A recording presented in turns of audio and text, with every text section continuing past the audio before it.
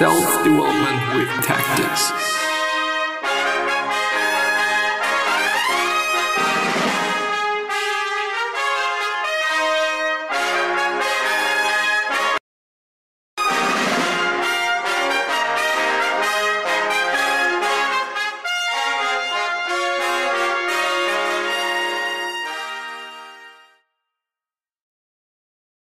So, today we once again gonna go through some Seth Godin's blog posts and maybe something else, maybe something philosophical, maybe something in that kind of spectrum. And I really am looking forward to that because I am really in the mindset of providing something, doing something, making something, creating something that is hopefully gonna change something in your world. And yeah, with that being said, I'm hopefully gonna see you next time. No?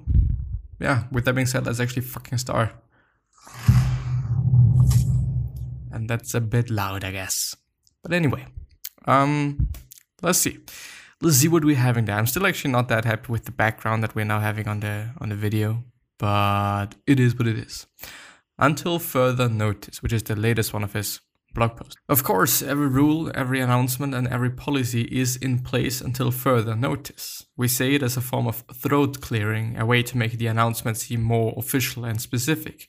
We repeat the redundant as a form of gift wrap, a way to be sure that it feels both urgent and impersonal. May I have your attention, please, is another wasted phrase that is actually self-cancelling on inspection. In this case, it acknowledges that attention is being taken whether you want to loan it out or not. This patina of bureaucratic civility exists to let the bureaucrat off the hook. But it also is a signal to the listener that an official is speaking up. We should use it or not use it with full knowledge of the signal we're sending. It's the seatbelt training video, the do not remove tag on your mattress, the your call is important filler and on hold, and the ritual of singing a not very good song to people we care about every single year. If you look around the built world, you'll find these tropes and filigrees just about everywhere. As media changes, we stripe away the old ones and invent new ones to fill their spot. Use them or not as a way of sending a message of awareness and authority. I absolutely loved it. I love what he was saying and writing, therefore, because it is just totally the case. You know, we often are not really aware of the things that we are communicating, which is a pretty huge fucking thing, because it is either going to lead, or it's either leading already to pretty bad outcomes for you and or pretty good outcomes, you know, but you can't replicate it just because you don't know and don't think about it and whatnot. In both just areas of the spectrum, like it could be something bad, or you could be communicating something bad and or something good. And you try to do something good, but you can't do it just because you haven't thought about it. Anyway, communication is such an incredibly important aspect of life, and of marketing per se as well. Whatever the fuck you're doing, communication is always gonna make a difference. It's always gonna be important, no matter fucking what. It is always gonna be important. Why, you may ask? Yeah, you know, because we are always communicating. You know, we cannot not communicate, as Václavík said. I think, was it Václavík? I think he was, but I'm actually a little bit unsure. But anyway, let's see the right answer. I think I've went through it already, so I'm gonna just skip a few. Second cousins. Being smart often has little to do with being a theater of dominance, launches and orbits. Let's see. The launch is fraught. It takes a lot of energy to get the thing started, and the orbit is the goal. There are still satellites up there circling decades after launching. Even after 20 of them, a book launch feels uncertain. After all, you're asking people to add one more thing to their reading list, something that no one has read yet. It is an act of trust and kindness and support that I still don't take for granted. Thank you. Launches are often characterized by a rush, a series of shortcuts, and not enough patience. But it turns out that a successful launch often takes years because the leaps we ask people to take require trust and confidence. When I look down the list of people who pre-ordered, who supported the multi-pack, who read the blog, who spread the word, who took the workshop, who shared their ideas, who lent their voices, who asked good questions, who believed, I'm overwhelmed. Thank you. The practice launched a week ago, only a week. For many of us, it feels like months ago. It was one of my most successful book launches, hitting #1 in its categories and getting a great response from readers. I have had or appeared on some terrific podcasts. You can listen to them or some of them here, and even work with thousands of you in a workshop setting. The work you ship, the practice you engage in, your own cycle of launches and orbits, it creates our cultures and makes things better. I'm grateful for your attention and for the ability to do this work with you.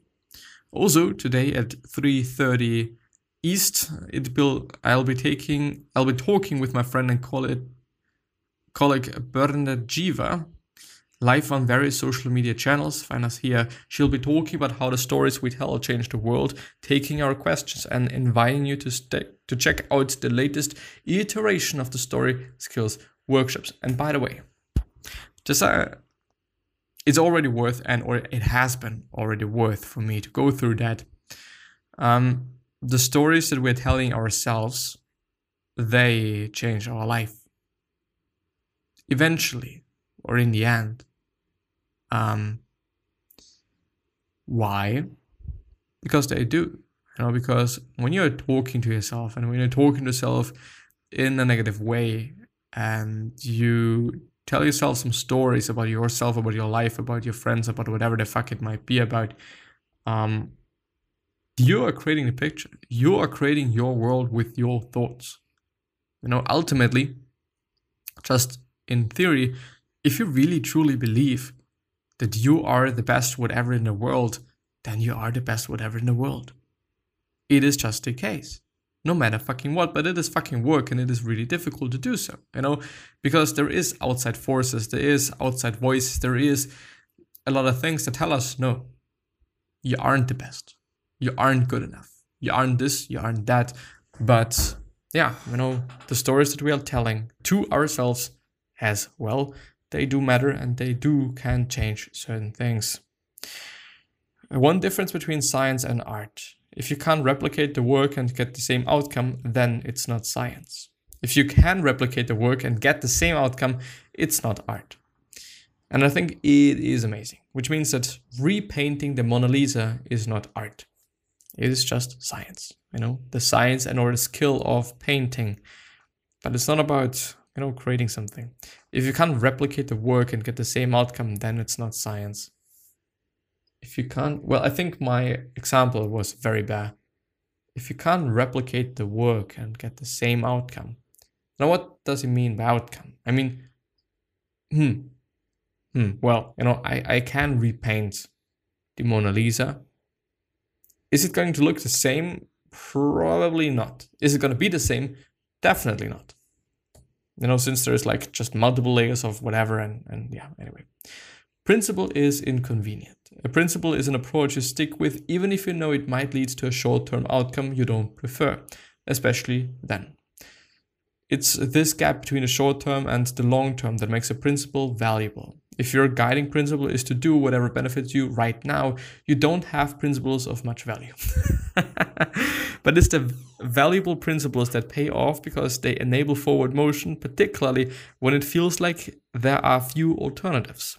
We embrace a culture based on principles because it's that structure and momentum that enables connection and progress to happen in the first place.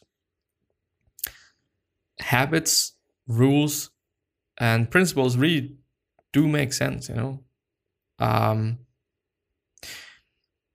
I think there is also a problem, though, with having too many principles or principles that are just not leading to any good outcomes. I mean, he was also talking about the value of these principles and or the, what did he exactly say? Well, principles of much value. Well, the value of principles. Is the principle that you're having of high value? Is it any good? And this is then really something we have to be honest about to ourselves and also maybe to the people that we're talking to, because quite often it's probably not going to be the case. Probably it's It's like, okay, this is a principle and I've had it for just many, many years, but it is still not good for me quite. It's still not letting me benefit of anything. And so why am I having this principle? Maybe also the principle of, maybe I'm just mixing it up with repeating things, but the principle of living your life in a certain way that is over and over leading to bad outcomes, which then does not make any sense, to be honest. But yeah. And a pony at your birthday party. Do you remember your first birthday party? That's pretty unlikely, even if you have pictures to remind you. So what's all the hoopla for? Why the cake and the pony and the rest? It's pretty clear that it wasn't for you. It was for your parents and their circle of supporters and friends. A rite of passage and thanks and relief all in one. Many of the interactions we have that are ostensibly for us are actually for other people. Once we can see who it's for, it's a lot easier to do it well. What does ostensibly mean? I don't know. Apparently, seemingly. I would say this as well. I can't give an example, but I think it really does make sense. Having this mega amazing birthday party. Of course, it's gonna be good for the child, but let's show off to my friends. Let's just show them what I'm capable of giving to my child. If this isn't really the case, I actually don't want to say it. Because I feel like that it is not the right thing to say that people are doing, quite, if you know what I mean. Like saying they are without really knowing if they're doing it. If this makes sense, but yeah. Anyway, I think there's just going to be some people that are really, truly and consciously doing that. Of course, there's going to be way more people that are subconsciously doing that. But anyway, the words matter. Every time we have the floor, we have the chance to create connection or to serve it. We can open up possibility or we can close it. Sometimes we share our answer, thinking it might be the answer, when it might have been better to ask a generous question instead. Being funny by being cute. What? Being funny by being cutting isn't funny. That's just an excuse. It's hard to take words back and we use so many of them. It's likely that there are some we would prefer to retrieve. Note to self, better do slow down a little instead. Better to slow down a little instead. Yeah, I would say this as well. Slow down, think about whatever you're willing to say and then say it. I'm not that good of a communicator. A dear friend of mine is, which I think we can also see in his speech, which I think is also the case with Seth Godin. He is an amazing communicator, which you can definitely see by the way that he's talking. He's talking in such a clean and clear way, as well as Gary Vee, by the way, is doing it. It's amazing. It's just amazing. The unspoken questions. Before we make a decision, we wonder about our dreams, our stories, and our needs. Some of the things we wonder about, even if we don't verbalize them to ourselves. So there's a quote-unquote list.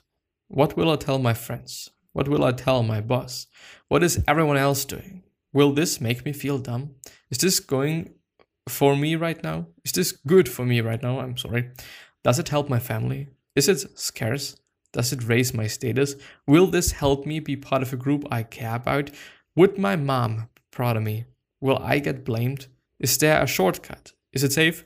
Is it thrilling? How will I feel if they run out? Will it make the pain go away?